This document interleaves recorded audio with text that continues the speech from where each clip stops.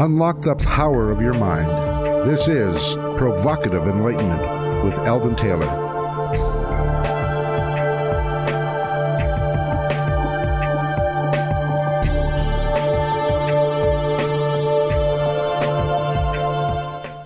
Welcome and thank you for joining us today. The next hour is devoted to learning something more, not just about the world of shoes and ships and sealing wax, but about how, what, and why we believe as we do. A time for the open-minded and a time for those willing to question what they think they know or what they may believe, those willing to be uncertain for an hour. I'm Eldon Taylor, and this is Provocative Enlightenment. As usual, here in the studio with me on a snowy day in Spokane is my pretty bride, Ravinder, and she's looking chipper and full of ideas and argumentation today. So, Ravinder, please tell everyone how they can learn more about our show and share some of your special insight for the day. Me, argumentative? I never argue with you.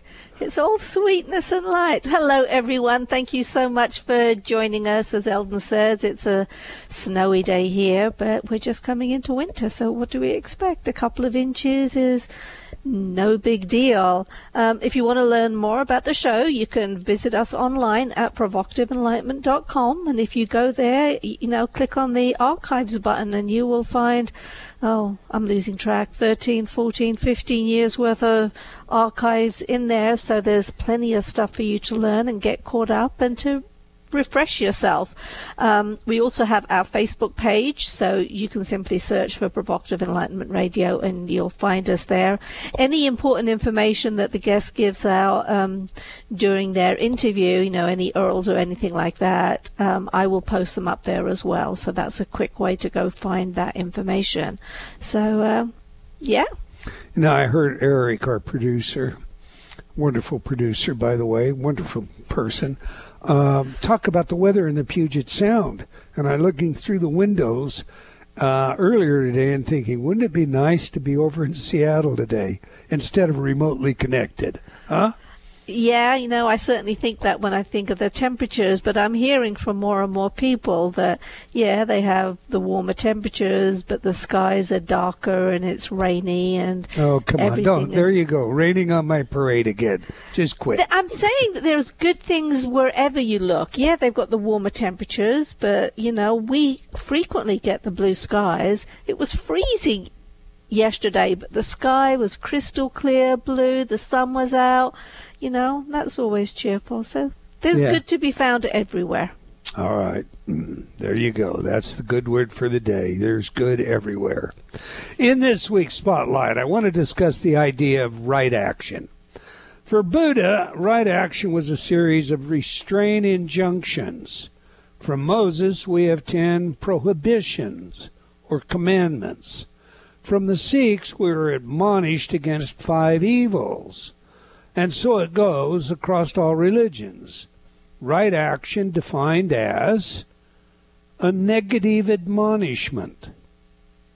Now, there are political theories regarding right action that instruct us that according to the theory of right action, the happiness or pleasure of the greatest number of people in a society is considered as the greatest good. According to this philosophy, an action is morally right if its consequences lead to happiness of people, and wrong if they lead to their unhappiness. Of course, one can easily imagine a situation where the action pleases a majority, but is criminal with regard to others, such as with genocide. Ethics teaches us that right action means taking the right action, and this involves considering the rules that define our duty and the rights of others. Ask yourself, what rules express my moral duty? And what rights must be protected for everyone to enjoy freedom and human dignity? With that in mind, allow me to share a story with you. Years ago, during a workshop in California, I shared a personal experience. I was discussing the idea of giving back, of helping others, of service, as I see it, to our fellow human beings. Now, the experience I shared was one of a motorcycle accident. Actually, it was more a scooter than a motorcycle, but whatever.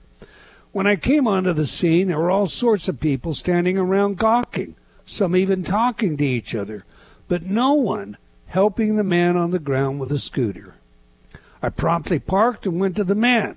He was conscious, but not fully so, confused and unsure of what happened. It was at this point in my attempt to share the story that a member of the workshop spoke up, stating something like, "Oh, you should never do that. You could be sued." Think about that for a moment. What would you do? Sure, there may be some sharp angler out there that takes advantage of any and all situations, but how about you? Can you just stand by? Are you going to let an injured person lay in the street alone, without aid of any sort, not even a kind supporting word? Just wait and watch, perhaps hoping someone else will arrive and care for this fellow? Is this what our culture now promotes? It's none of my business is something I've often heard in situations where one person could have made a real difference, and yet no one did. Indeed, research has demonstrated the Genovese or bystander effect, which essentially asserts that it occurs when the presence of others discourages an individual from intervening in an emergency situation. That discouragement is just a matter of other people doing nothing.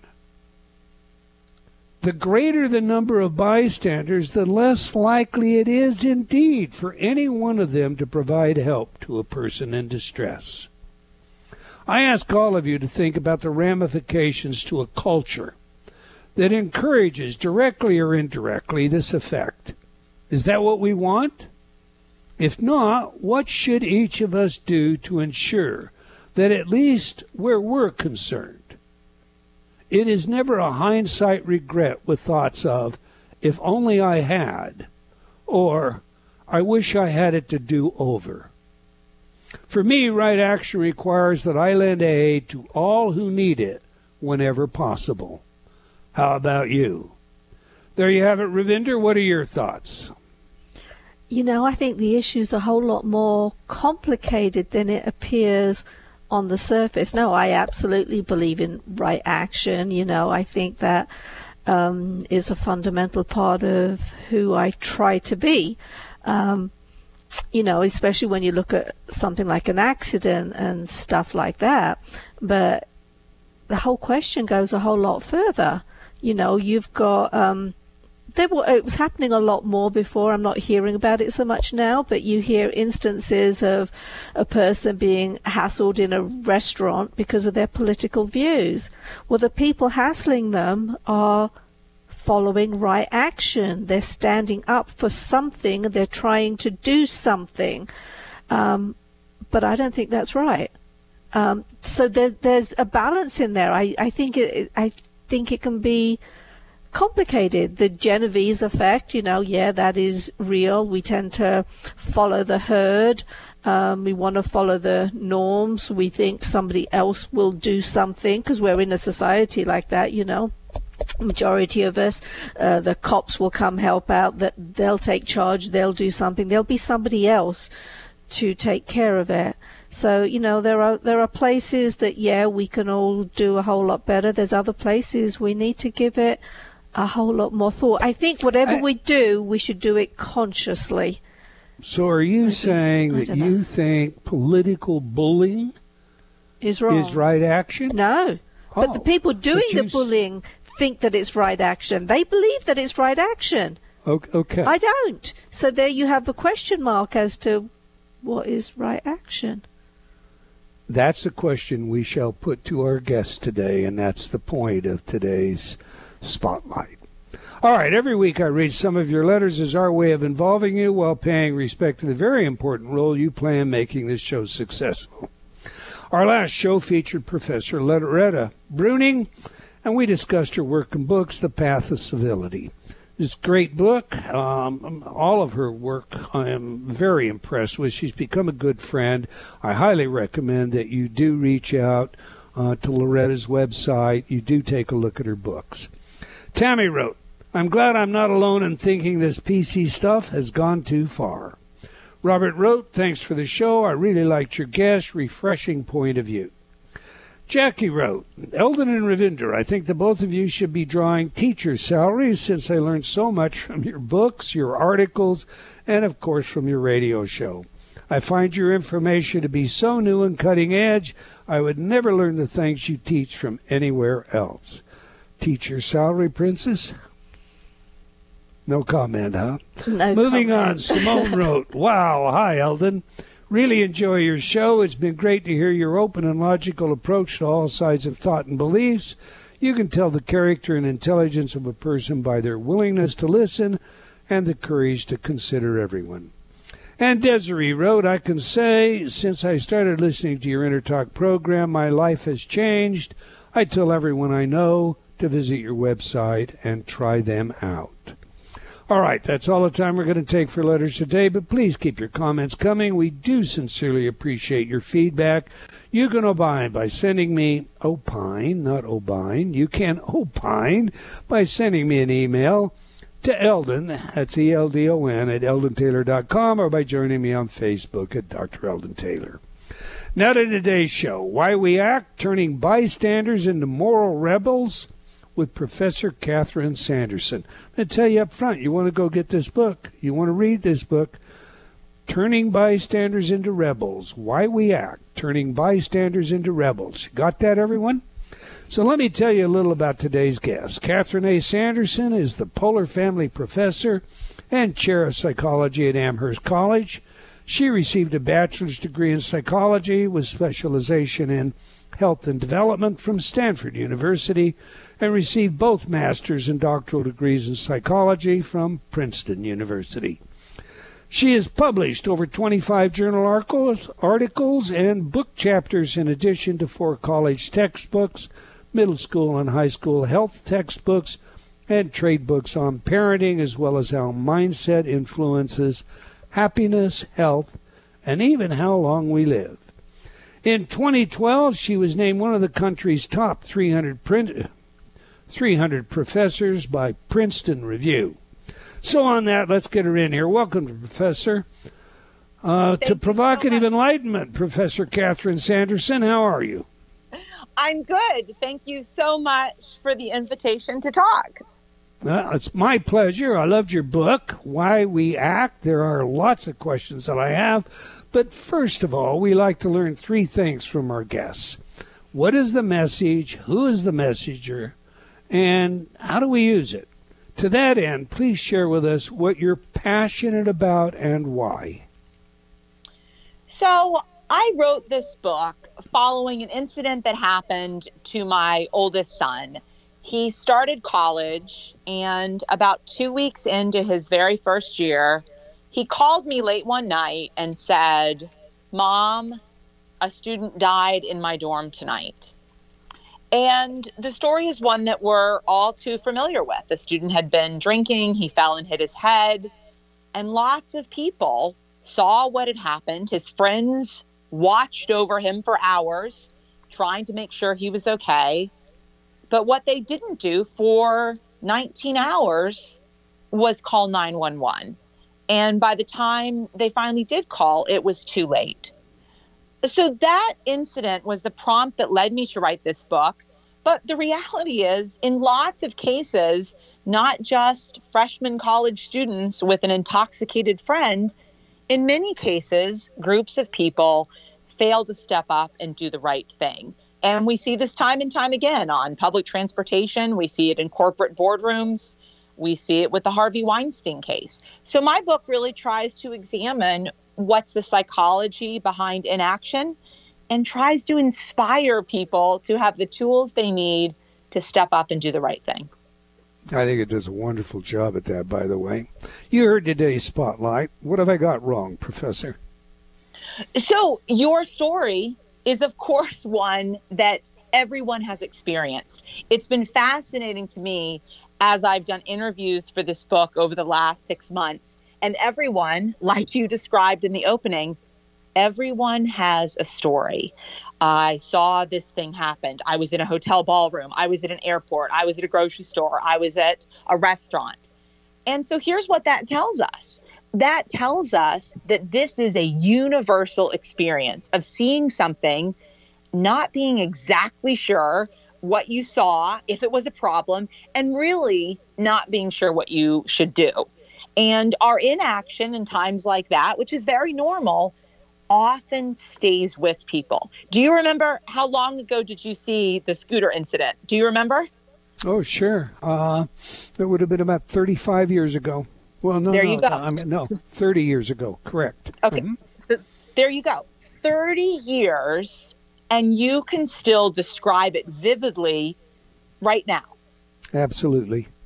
And that's an example that I bet everyone listening has their own story. And that's been fascinating to me, because as I talk about my book, everyone tells me something 20 years ago, 10 years ago, 30 years ago. These are things that stay with us. And so what I want is to give people tools and strategies so that they don't haunt us. Our inaction doesn't haunt us because we know what to do. All right. Now, in my particular instance, I did what I had to do. I did not stand by. And so I didn't get a chance to finish that story, because the point was most people that I've talked to would not act in a situation like that for fear that they may do something wrong, and then some lawsuit, something ends up coming back and, if you will, biting them in the rear end. Did you find that? Absolutely. And your action in that case, I assume there were other people around who didn't step up. Is that true? That's absolutely true. There was a crowd. No one stepped up. So that is what we see time and time again, is that many people, especially in crowds, many people don't step up, and a small number of people like you will actually step up. I call those people moral rebels, and there are not many of them. So there always are people. When I do a talk on my book in front of a big crowd, I'll often say to people, raise your hand, or now I do it on Zoom, as in raise your virtual hand. And it's about 5 to 10% of people say, well, I always step up, or sometimes I get in trouble for stepping up, or I always act. But most people, as you saw in that crowd, most people don't do so. Yeah. All right. Before we get fully into your latest book, Why We Act, I want to ask you a couple of questions about another one of your recent books, The Positive Shift, Mastering Mindset to Improve Happiness, Health, and Longevity, which is also a great book. Our guest last week addressed the role that some of our neurochemicals play in our happiness and well-being. So, for example, she informed us that, negative self-defeating behavior can become addictive because of rewards, neurochemical rewards. Dopamine is a case in point, because we don't expect we'll succeed. We go ahead. Our expectation is we'll fail. We do fail. Whammo, we get the reward, the neurochemical reward, because we were right. Now, since longevity was not something we discussed at all last week, I'm going to turn to you about that. Please tell us how happiness can increase our longevity, and by what criteria is that determined? So that is a really important question. I love that question. And I love that you are exposing listeners to this really important information about the power of positive thinking. What research now tells us is that people who are happier, and I can talk in depth about how that's measured, but generally it's described as people who have an overall optimistic expectation. So people who believe that good things will happen, people who can take bad events and frame them in a good way and shift their mindset in that way, those people tend to be happier, but they also tend to be healthier. They tend to be healthier in terms of faster recovery from surgery.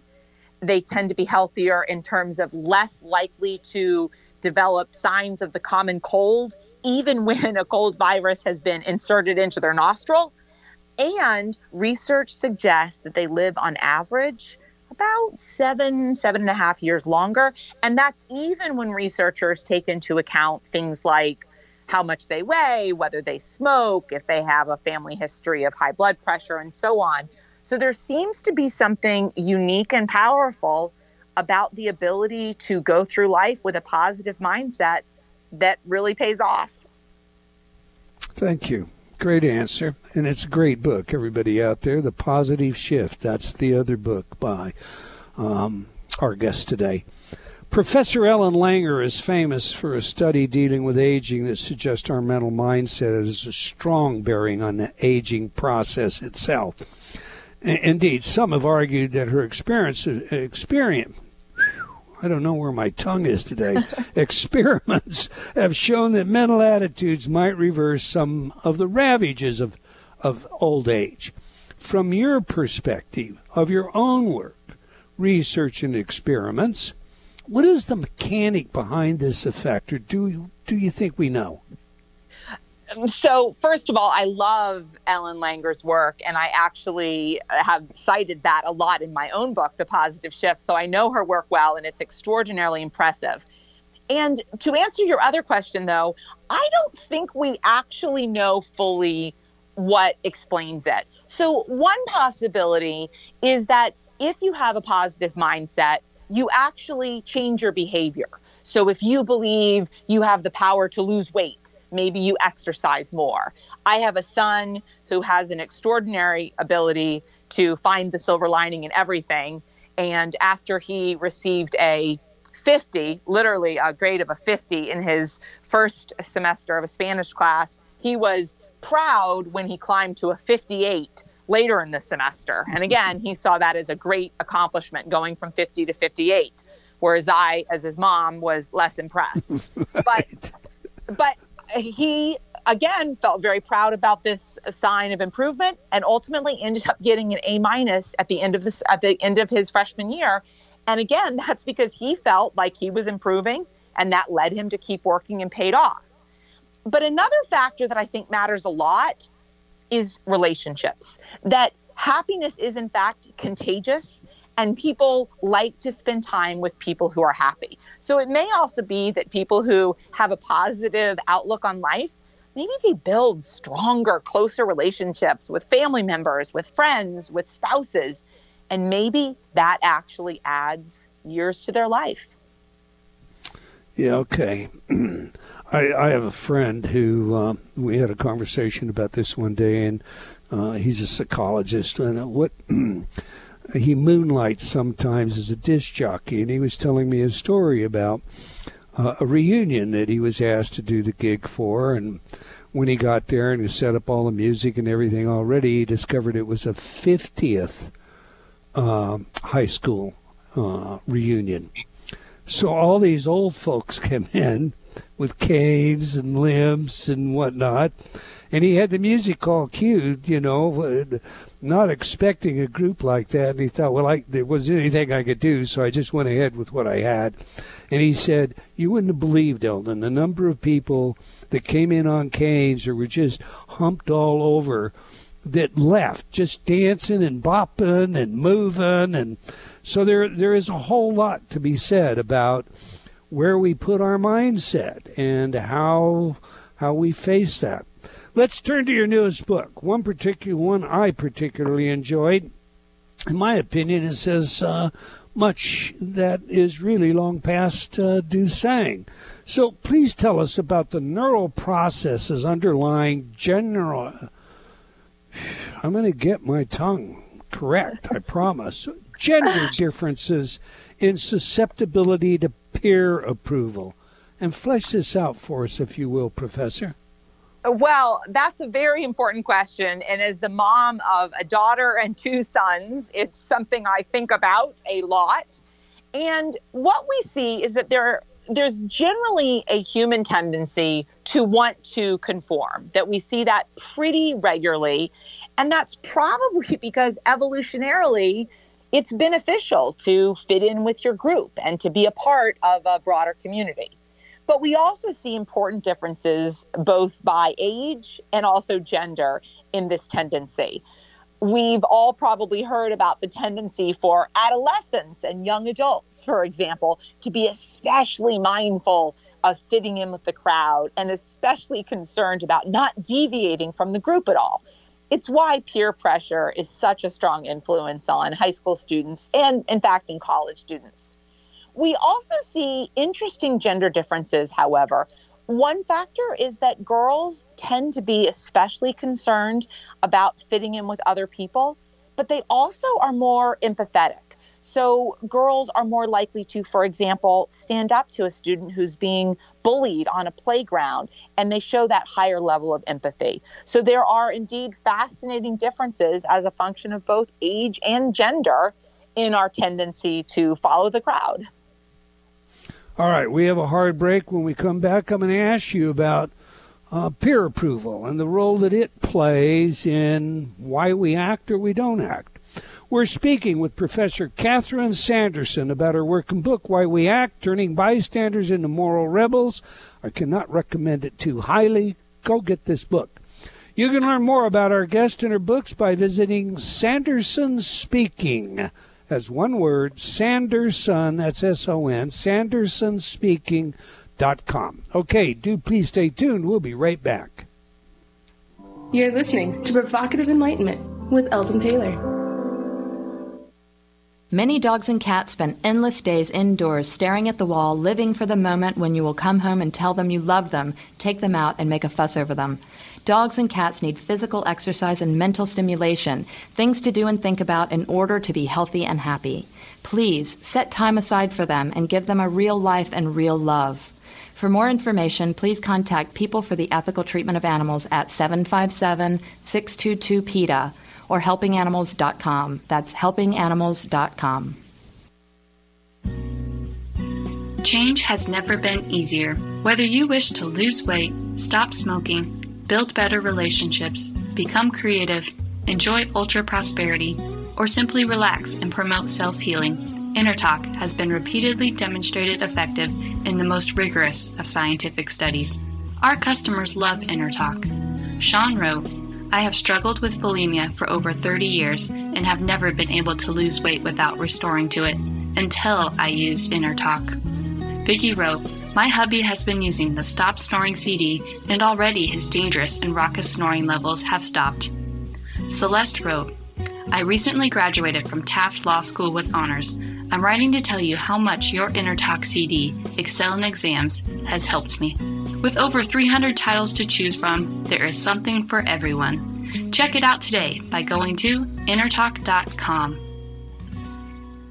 People everywhere are getting to know Earthly Suds Company, the small batch soap artisans on the coast of Maine. Jennifer Rowland, you founded Earthly Suds 13 years ago. What makes your soap different and better than soap from a grocery store? Okay, so our soaps are made of natural ingredients like olive oil, coconut oil, and shea butter, just to name a few.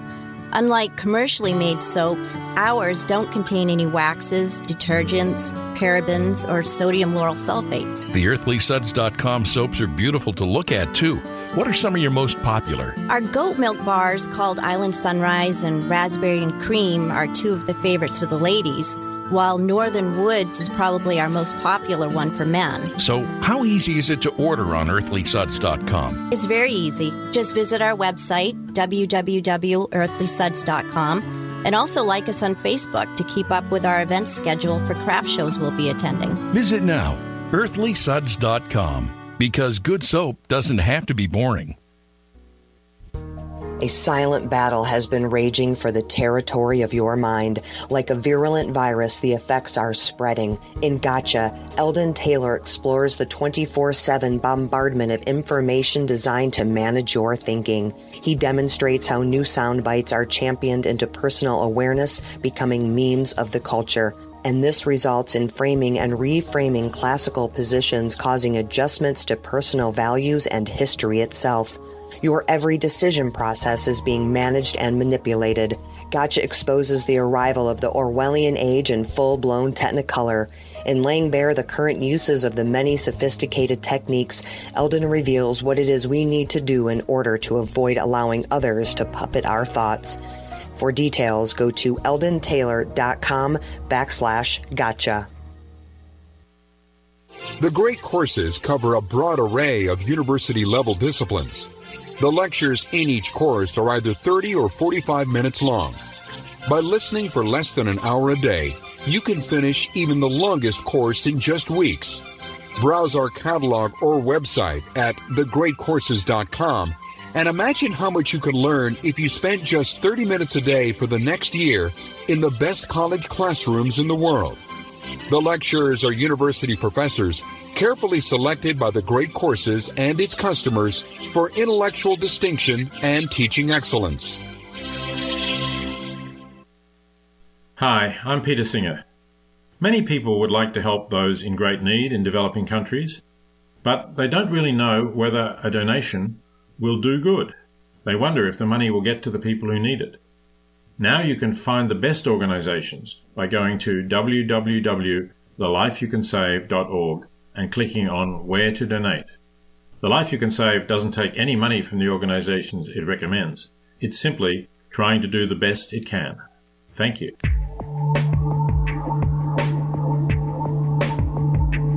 Unlock the power of your mind. This is Provocative Enlightenment with Eldon Taylor.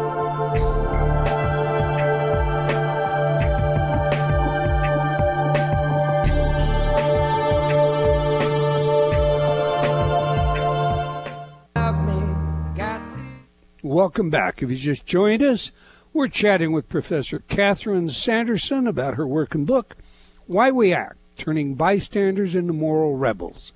You can learn more about our guest and her books by visiting sandersonspeaking.com. Okay, every week we ask our guests for their favorite music that has some real meaning to them. Music psychology is a hobby of mine and a field of research with practical relevance in many areas, including intelligence, creativity, personality, and social behavior. Now, your chosen music professor is This Year's Love by David Gray. So please tell us, why is this music important to you? And more importantly, how does it inform us about who you are? Oh, I had such a moment of pleasure just listening to that song that you played during the break. So thanks for that. And that song will always remind me of the first time that I heard it. I was on a 10-year anniversary trip with my husband.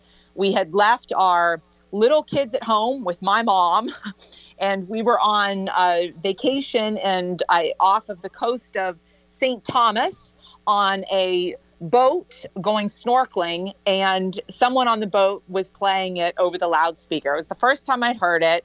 And it was such a reminder to me of a very special moment. One of the things that I talk about in my book, The Positive Shift, is spending money on experiences and building close relationships. And so that song will always be a reminder to me of that wonderful trip with my husband. Oh, nice. Oh, nice. All right. I promised that after the break I was going to ask you about the role peer approval plays in whether or not we act. Please flesh that one out for us, will you? Absolutely. So there is fascinating research now in social neuroscience that I delve into in Why We Act. And here's what the research shows. When you are ostracized or rejected by your group, it activates a particular part of the brain. And that is actually the exact same part of the brain that is activated when you experience physical pain, when you sprain an ankle or get a paper cut or stub your toe. So what this tells us is that we really don't want to experience rejection because it feels at a neurological level like physical pain. And that's one of the reasons why we are so hardwired as people to try to fit in and conform to our group. So is there any difference? I mean, most of us belong to different groups. Maybe we're grouped by age, maybe we're grouped by sex, maybe we're grouped by religious affiliation, political affiliation, et cetera, and so forth. And these groups don't always agree with one another.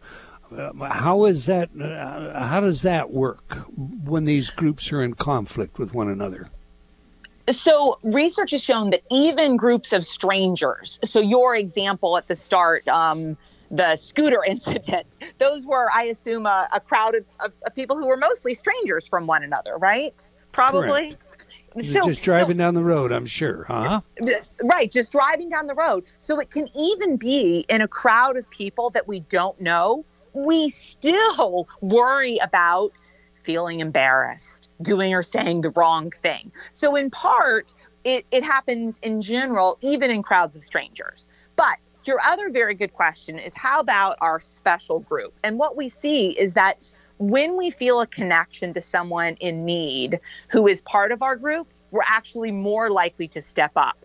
One of the funny examples that I share in my book is that if you come across somebody who is injured and in need of help, such as the scooter incident in your story, you are more likely to help that person if they are wearing a T-shirt that is supporting the same sports team that you're a fan of. So this could be a stranger, but if you and the stranger both like the Boston Red Sox, you're actually more likely to step up and help that person, even if you might experience a cost for doing so, than if that person is wearing, let's say, a Yankees T-shirt. So that you actually see people being more able to step up and help someone in their group than someone not in their group. That seems to let us step up and overcome the general tendency to stay silent. Okay, now, you correct me if I put words in your mouth, but when I'm through reading your book, you are encouraging people to be moral rebels, to step up, to take responsibility for situations where they can make a difference. Might be save a life, as the story you told.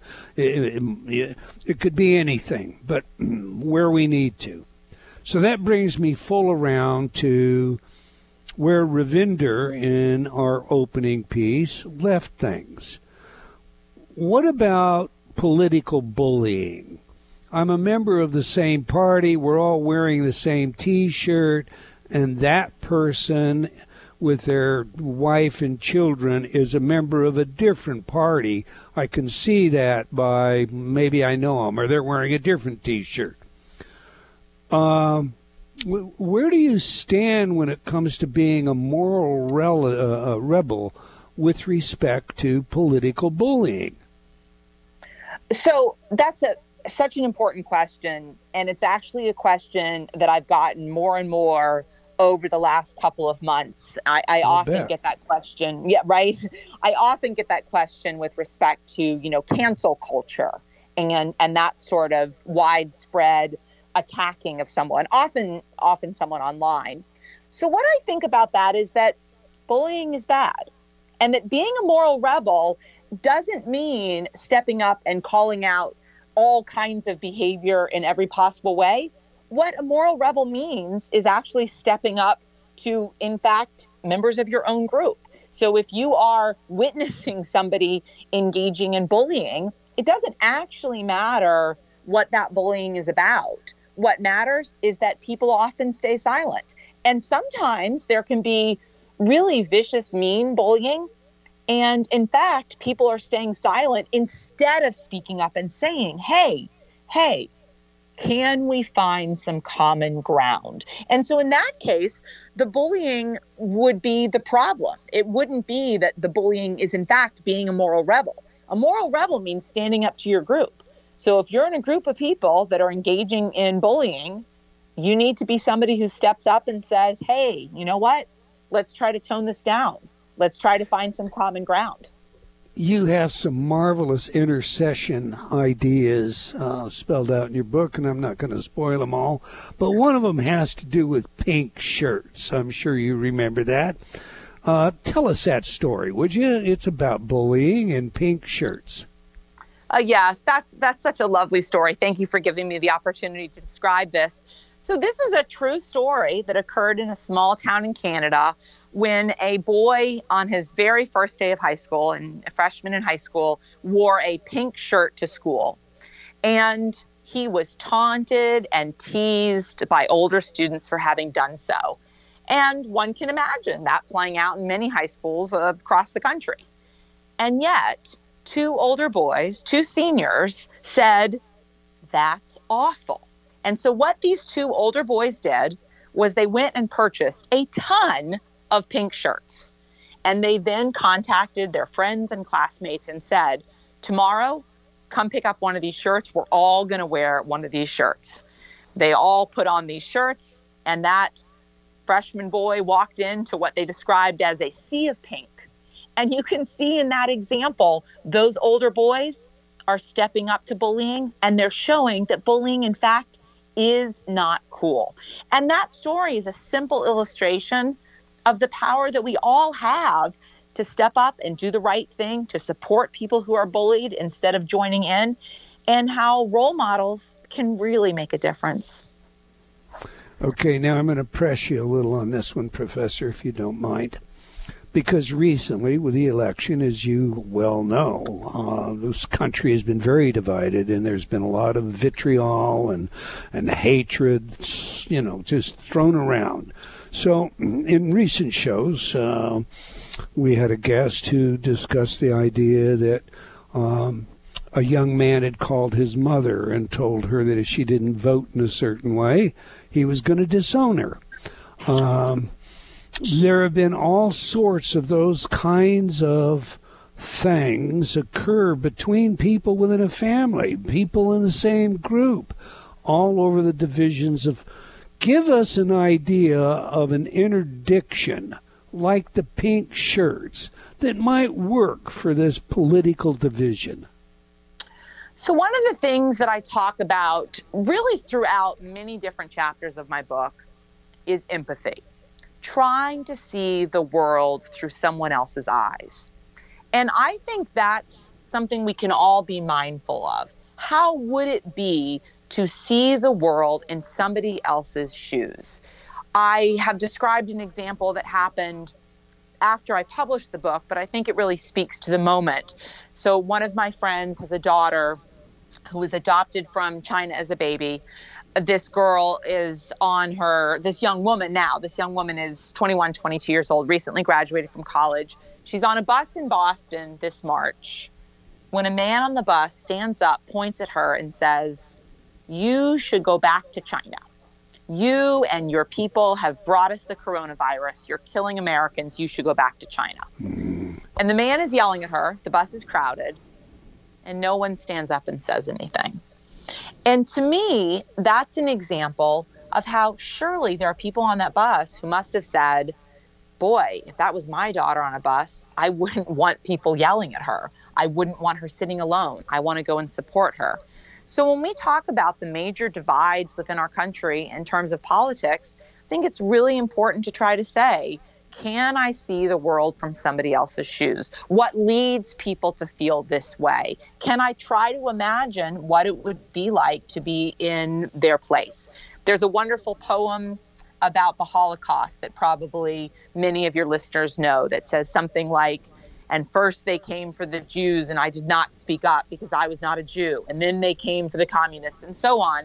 And to me, that's the meaning that we all can do by putting ourselves in someone else's shoes. What would it be like to be in their shoes and to try to see the world from their eyes? And I think that can help us be a little bit kinder and gentler, and we will all benefit. And that addresses everyone that is rational. But that leaves, and I'll leave that unsaid. You explained some research in your book dealing with confrontation. And this particular piece I'm thinking about, I think it was slanted more towards the difference between the genders again. But if I recall correctly, this was a study where 3 questions were used. I think question number 1 was, do you have a boyfriend? I found it interesting that the response style of those being asked could be said to be dependent upon how they perceived their own role at the moment they were asked. Please unpack this one for us and explain what it tells us about our willingness to accept or conform to what might or should be seen as unacceptable because we assume some role? Yes. Well, first of all, I so appreciate the thoughtful and thorough read you did of my book, that it's always flattering as an author to have such wonderful and high-level questions. So first of all, I have to say that. Second of all, thank you. I think it's unusual and it's really appreciated. I will say that what we see time and time again in that study and in others is that people often imagine, if I were in this situation, surely I would. And then they have some response, right? Surely I would step up and say, that's not an acceptable question, or, that's, offensive. And yet what happens is that in many cases, people, in fact, stay silent because they worry, if I were to call out this interviewer for an inappropriately personal question, would I not get the job? And I think it's important to recognize that that's human, that we often have the expectation that we would do something. And then when we're in the moment, maybe we fall a little bit short. But that if we all have some strategies and techniques that we can use, and they're not one size fits all, there might be certain strategies that work better in some situations and others that work better in different situations.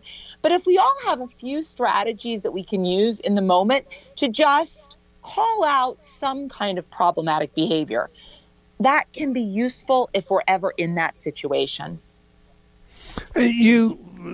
Back to these three questions that you asked.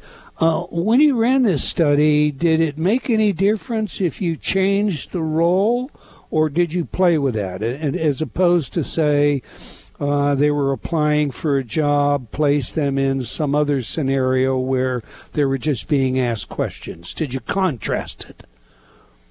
In that particular study, they did not. But what you do see is that when people are in a situation in which they have more to lose. So, for example, if it's a job that you really want or a job that's going to be very important, people are less likely to step up and call out problematic behavior. That certainly is true. Yeah, so where there's a jeopardy concern, they're more inclined to acquiesce. Do I get that correct? You absolutely do. Okay. Now, Professor, the big question is an ethical question. I want to do the right thing. I want to pursue life with some right action that is positive, that contributes, that helps others. But there's a lot of ethics out there. And, with this whole world of cultural relativity today, what might be ethically okay in one culture is not necessarily the same thing in another culture. How do we balance that, or is that something you've even looked at? So it's important to recognize that in all cultures, we worry about deviating from the group. So in certain cultures, there may be norms about speaking up, and in other cultures, there may be norms about staying silent. But in all cultures, we have a tendency to want to fit in. I think the challenge becomes when there are times in which we want to do the right thing, but other people around us are not doing so. And what happens is that we can want to do the right thing, see other people around us not acting, and misperceive why they are not acting.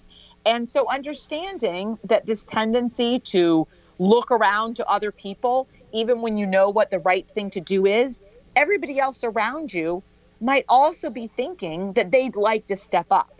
And that is a universal phenomenon that occurs in all cultures, in which people stay silent because others around them are not doing anything. And I describe that phenomenon as basically inaction breeding inaction. And that appears to be a universal truism. I spent years as a criminalist professor, running lie detection exams and things of that nature. And once upon a time, I had a conversation with an individual who was involved in a scenario where they saw two teenagers attacking an older man in a park. And they were terrified. And understandably, I get that. And they ran, and then they felt guilt. And because they felt guilty, they failed to report it. What's the difference, Professor, between being a moral rebel and being, I don't want to use the word coward, but being afraid of acting out of fear of physical danger? So that's a really important question. And in fact, moral rebels describe people stepping up in times in which they worry about the social consequences. So psychologists often distinguish between physical courage, such as, jumping into a burning building or a frozen pond to rescue someone, things that require physical courage versus things that require moral courage. So if you're in a fraternity house and somebody is engaging in sexual misconduct, you're not worried about your own physical safety. You're worried about the social consequences. Or if you're in a boardroom and somebody is engaging in unethical behavior, you're not worried about your physical safety. You're worried about the social consequences of calling out that behavior. Now, there are times in which we, in fact, have to show both physical and moral courage. Probably most famously, of course, is the Holocaust, in which German people who hid Jews were, in fact, engaging in an act of moral courage, but also one that put their lives at risk. If they were to be found doing so, they, in fact, were typically sent to concentration camps. So in some cases, we need to show both physical and moral courage, but more often, we are required to show moral courage, and we have the opportunity to do so. I'm not sure that, and I'll just throw this out here, and you go ahead and beat me up, but I'm not sure that moral courage and physical courage aren't but really the same thing, because courage and fear should not be conflated. They are not the same thing. Most courageous people I've ever known admit that, fear was something that, of course, they were fearful. Do you see that differently? Well, I do. And of course, you're exactly right at what's happening at a neurological level, right? In the brain, physical safety and social fear are the same. I think the distinction is that there are times in which people show great physical courage and they don't have to worry about the social consequences. So if you're a hero and you dive into the burning car and rescue the baby, you're worried about your physical safety in doing so, but you're not worried, are people not going to like you? If you call out an offensive, racist slur or sexual misconduct, you're not worried about you're going to die potentially, but you're worried that maybe people are going to ridicule me or ostracize me in some way. So they're definitely linked, and the fear, of course, is exactly the same, but there's a difference a bit between fear of physical safety and survival, which sometimes rightly keeps people silent, versus the social consequences of calling out bad behavior. I see how you differentiate that. Thank you. Listen, we have about 30 seconds, maybe 40 if I stretch it. I want you to tell our audience how they can learn more about you, get your books, read your blog, etc., and so forth, please. Well, thank you so much for this lovely conversation. As you can tell, it's something very meaningful to me. And as you have said, I have a website, sandersonspeaking.com. And people can follow me on Instagram at Sanderson Speaking or on Twitter at Sanderson Speaks. So thank you so much for the thoughtful questions and opportunity to talk today. It's indeed been our pleasure, and I want to thank you for sharing your work and experiences with us, Professor Sanderson, and we wish you the best in your endeavors to come, and do keep up this moral rebel stuff, will you please? All right, we've come to the end of another episode of Provocative Enlightenment. I want to thank all of you for joining us today. I hope you enjoyed our show, and will join us again next week, same time and same place. And do tell your friends. Let's have them join us as well. Okay, until next time, wherever you are in the world, remember, believing in yourself always matters.